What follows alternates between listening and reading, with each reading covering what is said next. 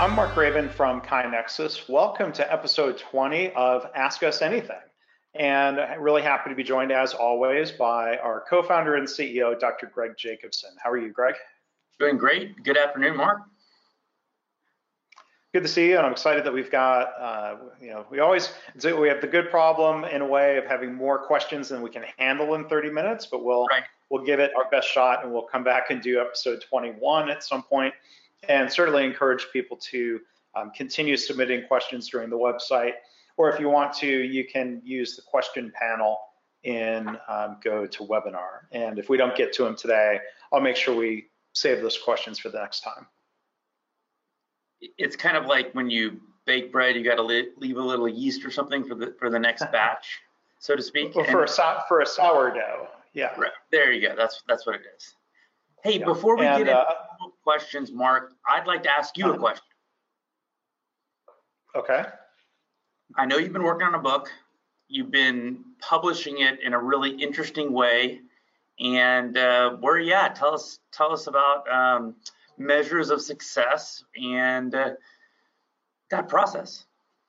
Yeah, so I've been almost done with a new book. I'll hold up here on my phone, at least. That's what the cover of the ebook looks like. Measures of Success, and the subtitle is pretty cuts to the chase: React less, lead better, improve more. And I've been publishing it through a process called either lean publishing or incremental publishing, where at first it was just the first 3 chapters, people could buy it. And then as I published additional chapters, as there were edits, as there were revisions, those early buyers get notified that the new version is out. So that's been a really good way to get feedback and not just sit and work in secrecy. And real close, probably a week or two, to having the book done enough to go and publish it on the Amazon Kindle store, and then start working on a paperback version, because there are people who are still asking for that paperback. Well, congratulations. I know it's a huge effort to do that, number one. Number two, you mentioned the word incrementalism, and I know we have a ton of questions, but I want to get to that word because of about 3 things going on right now. But first, I'd love to see a lean application where that's kind of the manifestation of it in the publishing world, right? The software application of kind of incrementalism is agile, and so it's been fun as you've been writing the book. You are infusing a lot of that knowledge in the day-to-day of KaiNexus and getting us to react less, lead more, and I'm blanking on the third part. Have better. Lead better, improve more. Improve more, right? And leading more, I guess, is a good thing too. So that's good. But what's interesting is, I love the Freakonomics podcast. I think behavioral economics and behavioral science is so important to lean and continuous improvement, and to grasp that, I think, is only going to make you a better lean leader, number one. But interestingly, if you Google the word incrementalism, it talks about something a little bit different, which kind of talks about how people's mores can be eroded. But I'm going to just do a little crime, and then I'm going to do a little bit more of a crime. And so I think it's an interesting definition. So when we use the word incrementalism, I think in the lean context, what we're talking about is not eroding our morals and starting out as a small petty criminal and ending up as a mass murderer, but we're really kind of talking about that slow evolution of doing something bigger and breaking it down in individual steps. And then I'm always reminded of the expression, the enemy of good is better. And how is that applied, or has that applied in the publishing process in this way? Well, I think, you talk about agile, and lean publishing is very much like the idea of a lean startup. Right. Lean startup teaches you have come up with something hopefully that meets a market need and is adding value to people, but to go launch with a minimum viable product. So lean publishing encourages you to get public with a minimum viable book and improve it and add to it from there. And so if nobody had bought the early book, I may have decided to pull the plug on the whole initiative. So there's an element of market test. There's an element of getting feedback, and I think getting past the barrier of saying, well, I'm going to just work in secrecy until I have the perfect book. And you might not ever get to the threshold where you say, okay, I'm ready to let that out into the wild. The fact that I've had this incremental book out there available means every update now, well, it's something better than the book before. That's a good thing. That's it gets you past some of that fear. And I think software companies do a similar thing of, go to market, launch with something people are willing to pay for, and then add features over time. And KaiNexus has followed that playbook in a lot of ways over time, right? And it's interesting. A lot of times we talk about minimal viable product, and in this case, releasing a word or a sentence wouldn't have probably been minimal viable because it would have provided no value to the person reading it. And so I think it's always a struggle to recognize that sometimes minimal viable in one application can be it can be a day's worth of work. Sometimes minimal viable in another application might be a year's worth of work, but kind of trying to figure out what that minimal viable is obviously going to be related to the person consuming or using or getting benefit from the service. So anyway, we diverged before even our first panel question, but thanks for the update on that. Well, thank you, and thanks for asking about that. And again, the book is Measures of Success. If you Google it or go to measuresofsuccessbook.com, that's the website. We have a question from Tuan, who asked, how do you restart a culture that has slid backwards, meaning no continuous improvement activity in over 6 months? Do you want to share some thoughts or ideas first, Greg? I mean, two thoughts came to mind when I started reviewing these questions. Thought number one is probably the exact same way it started at the beginning, and then I immediately thought, well, wait a minute, hold on. There's probably a root cause or some work that needs to be done on figuring out, well, why did it slide backwards? And then that's probably the first thing to address, and then getting back to that. Those were kind of my initial takes on that. Mark, what are your thoughts? Yeah, well, I think they're great thoughts. I mean, it's probably worth stepping back and pausing and saying, assuming there had been activity to try to figure out what happened, what changed. Is it as simple as leaders stopped going out and asking for ideas? Was there a lack of progress suddenly? People weren't given time to work on improvements. Had somebody said something that was inadvertently discouraging in some way? Maybe a leader made a comment, or that was misinterpreted, or they said something about big projects, and that led to people. Maybe somebody was extolling the virtues of big ROI projects, and that led people to say, well, this continuous improvement stuff's not worth it then. So yeah, I think rather than just going back and repeating maybe it's the same things that launched it in the beginning, as I'm trying to draw a chart of increased activity. Maybe there's some of the same things would work, but I would agree it would be good to understand causes or root causes of decline. And if I had to put my money on a guess of what has happened in this organization, I'll bet there was a leadership change. When we now, I mean, we're almost pushing 90 customers at KaiNexus. We do reviews, and we kind of look in to see what kind of advice or recommendations or help do our customers need. We're able to pretty quickly look at a couple of different charts and get a feel for the health, so to speak, of the culture. And typically when we see changes in that health, we track it back to, oh, there was a leadership change in some way that happened at that organization. What's interesting, Mark, is now that we've been, really been around now for 6-7 years, there's one other thing that we see that often I think happens in healthcare more than other places, although we've had it with some of our non-healthcare customers as well.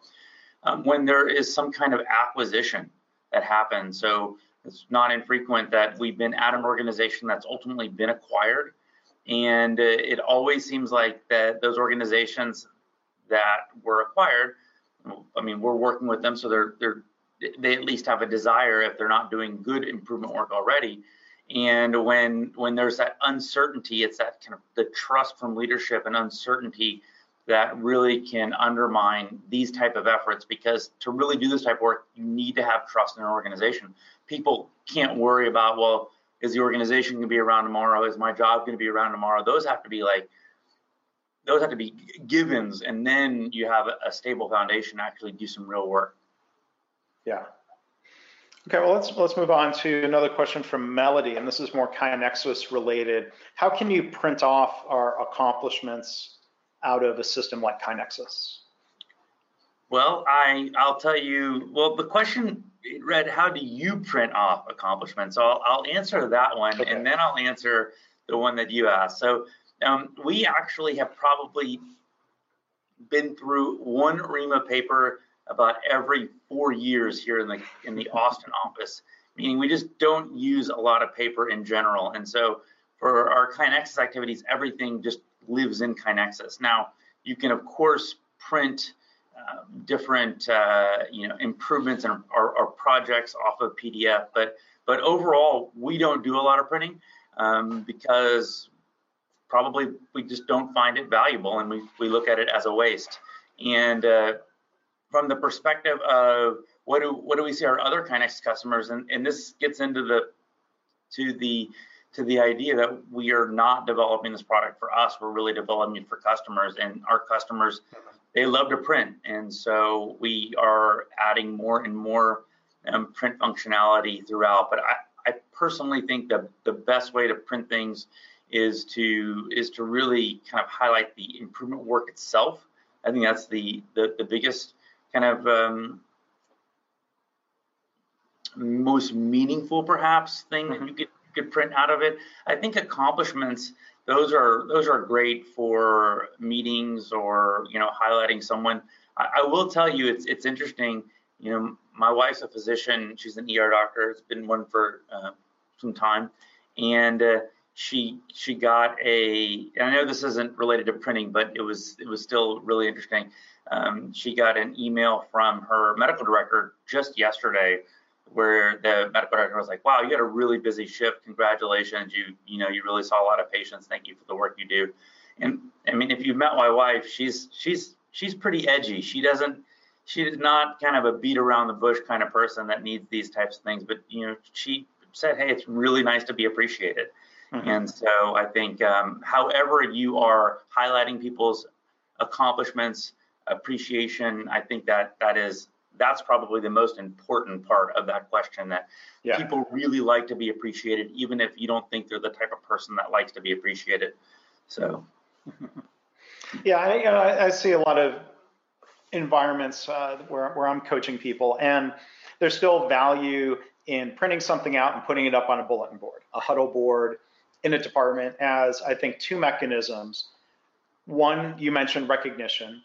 Two, to help share and spread ideas. So obviously software, a system like KaiNexus can help when you're going across distances, right? Multiple hospitals within a system. Me printing and something, putting it up on the wall doesn't help similar departments in other sites. And so, yeah, I think sometimes when people use paper locally, using a computer system makes a lot of sense when you're trying to help build bridges between departments and different parts of a larger organization. Excellent. But I think this idea of recognition maybe ties into the next question here from William. I've been charged to, here's another question on revitalizing. That's interesting. To revitalize our continuous improvement process and make it more popular, do you have any recommendation or guidance that can help? So I think, we've already touched on the idea before of let's ask why, try to understand causes.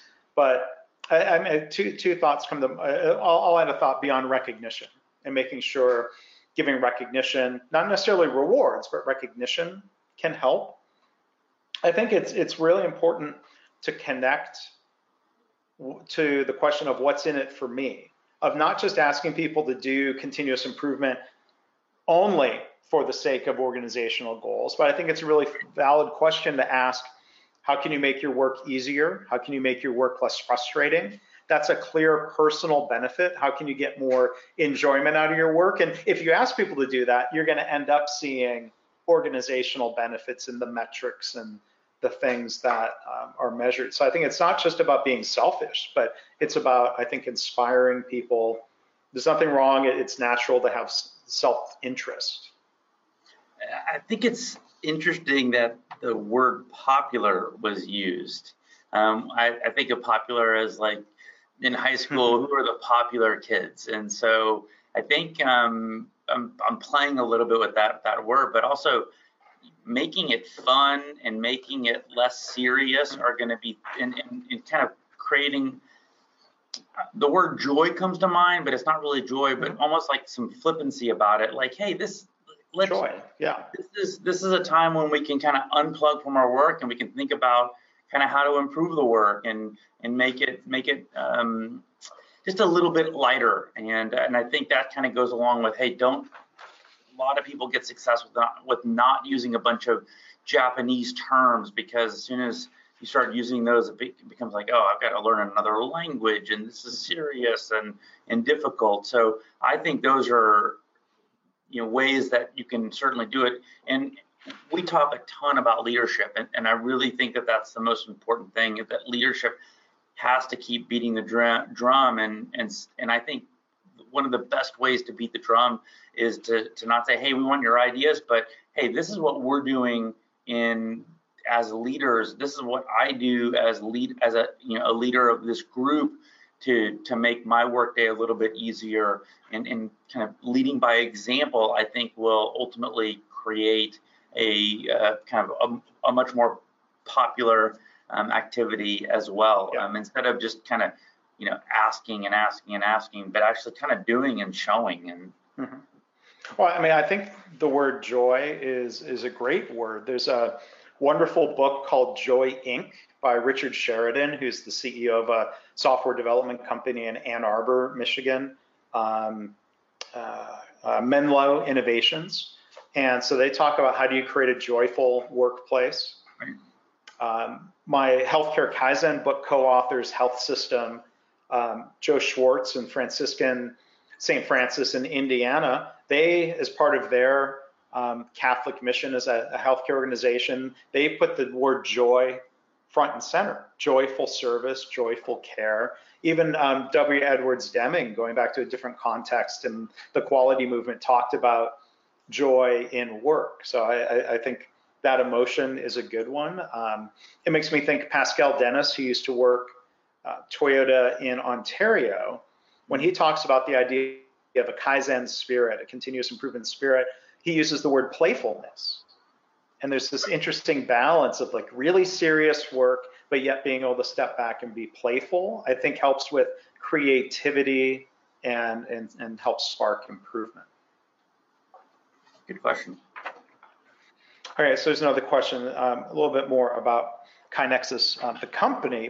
You mentioned earlier, Greg, the company's been around for a while, and this question says basically, do you still consider yourselves a quote-unquote startup? So that's a great question. I've been asked that before by other folks as well as myself, and I guess really the definition of a startup in many ways, there's a couple of different avenues you could look at. So one, it's how long have you been around? Two, it's are you solving a problem that's been solved before, right? So for example, if I was a plumber and I was going to start a plumbing business, to me that's less of a startup because there are other people that provide plumbing services. That doesn't mean that starting a plumbing business isn't a really difficult and intellectual and super interesting thing, and you could probably add lots of innovation to that experience in general. But I think most people wouldn't consider opening up, putting your shingle out for a plumbing business to be a startup. So I definitely think there has to be an aspect of has the problem been solved before, or is the way you're solving it so different than anything else that's out there? And then I think the third thing has to do with your finances. Are you living on investor money, or are you kind of growing on your own funds? Are you taking money out of the business? And so kind of with the recognition that there's probably several different ways you could kind of look at that, I think the important thing is that, whether you're a startup or not probably has more to do with just your mindset of what you're doing than any of those other variables. And so I would say in many ways that we are still a startup. And I hope that that's a mindset that we take forever, and there's at least a component of that in KaiNexus. So yeah, I mean, startup, it's a good point that it's maybe a mindset. There's no hard boundaries, and at some point, do you call yourselves a small high growth company, a startup? It's just a label. You can do startup activities within a large company, and I think that's to me, the lean startup movement and Eric Ries has evolved from Silicon Valley software web-based startups. It wasn't all that he framed it as originally, but it's expanded to where large companies are saying we need to do innovative things, internal startups, intrapreneurship, to use that term. But I pulled up the Eric Ries definition that he uses, that a startup is a human institution designed to deliver a new product or service. So you touched on this. Is what KaiNexus is doing new anymore? I mean, it depends on how you define new. We've been on the market 7 years. Or is it just being new relative to other things that exist? Yeah. So there's judgment around new under conditions of extreme uncertainty. Right. So has KaiNexus passed the point, early on when I was working with you and the other co-founder, Matt, there was extreme uncertainty of would anybody actually buy this? Right. And that threshold was passed. And then there were questions, uncertainty or extreme uncertainty of would anybody outside of healthcare start using KaiNexus? And so, I mean, I think as it's evolved, I throw it back to you that there's always some uncertainty. Maybe it's beyond the period of quote unquote extreme uncertainty. Right. Yeah, no, that's that's an interesting kind of aspect. We certainly are, as every day and every year goes by, the uncertainty factor goes down significantly, and so it's fun in our annual and mid-annual meetings. I always have a slide that says we've never had more paying customers, more financial stability, and than we have today. And so so many of if you were to apply his definition, then perhaps you would maybe say that we're 25% a startup. Maybe it's a kind of a gradation, but I think that the more valuable thing to take from it would simply be that kind of here are the value of just thinking through different definitions and different kind of categorizations of what could be a startup, and then determining maybe there's an aspect of, within operations, you probably don't want to be a startup for KaiNexus because we're not inventing new security kind of procedures and new accounting things. I mean, that's an area that we should be kind of doing bread and butter, well-established principles, but in the realm of what does a continuous improvement platform have in it, that's an area where we can be a lot more innovative. So maybe even within a small company, there can be different kind of divisions that are acting more like a small high growth company and other ones that are acting more like a startup. So interesting. We took that question a lot further than I thought it was going to go. All right. Wait, another question here from Zoltan. Can lean be sustained? And maybe we could say more broadly, continuous improvement, other methods. If employee turnover at the shop floor is constantly at high rates, 25 to 35%, and there are no short or midterm chances to reduce it. If so, I guess what would be a good strategy for keeping lean active and live? Well, and let me jump in first. I mean, I think the first thing, if there is really high turnover, that's a challenge. That adds a lot of cost to the organization. That can affect quality. It can affect all sorts of things that matter. So I would suggest, what can you do to apply lean, or I think of the Kaizen mindset? What can you do to reduce turnover? Mm-hmm. Or could you do an A3 and sit down and try to identify what are some of the reasons that our current state is what it is? Are there some root causes for turnover? Are there some countermeasures that could be tested to try to reduce turnover? I think that's a perfect problem to try to solve with lean methods. And I think there's a second dynamic of when you engage people in continuous improvement. I would propose, my hypothesis would be, people will be happier and more satisfied and less frustrated, and they're more likely to stay, which then reduces turnover. I mean, what are your thoughts, Greg? I mean, and not to just necessarily throw it at KaiNexus. KaiNexus has very low turnover. Right. I think you've helped create a culture where people really enjoy working and are doing good work. But so I find, well, thank you, Mark.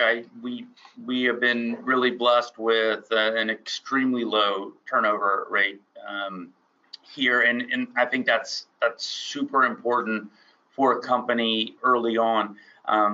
Getting into the nuts and bolts of this question, so I found this question, and my initial thoughts were much along yours, which is, why is there such a high turnover rate in this? And then I was thinking, do they really have kind of a lean practice and a lean methodology, and are they, because it says keeping it alive and active. So there's a part of me that thinks, okay, so places that are doing these principles really well don't have high turnovers. And then I was thinking, well, maybe the inherent, it would just be interesting to talk more to this person.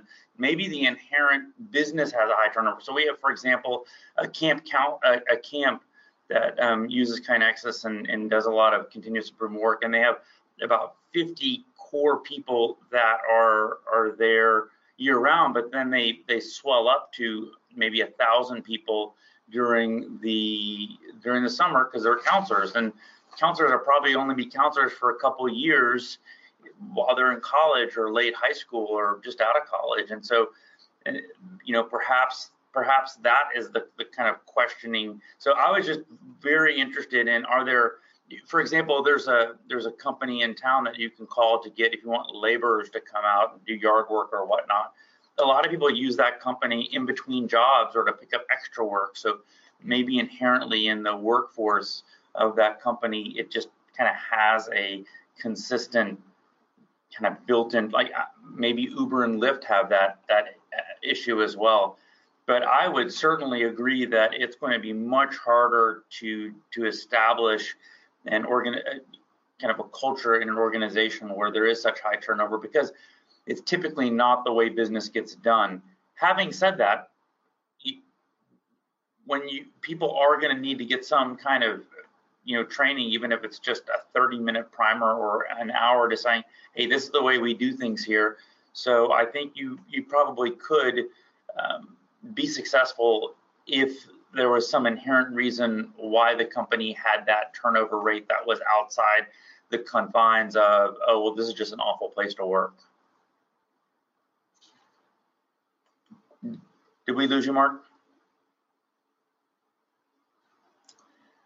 We may have lost Mark. All right, so I'm going to go to the next question.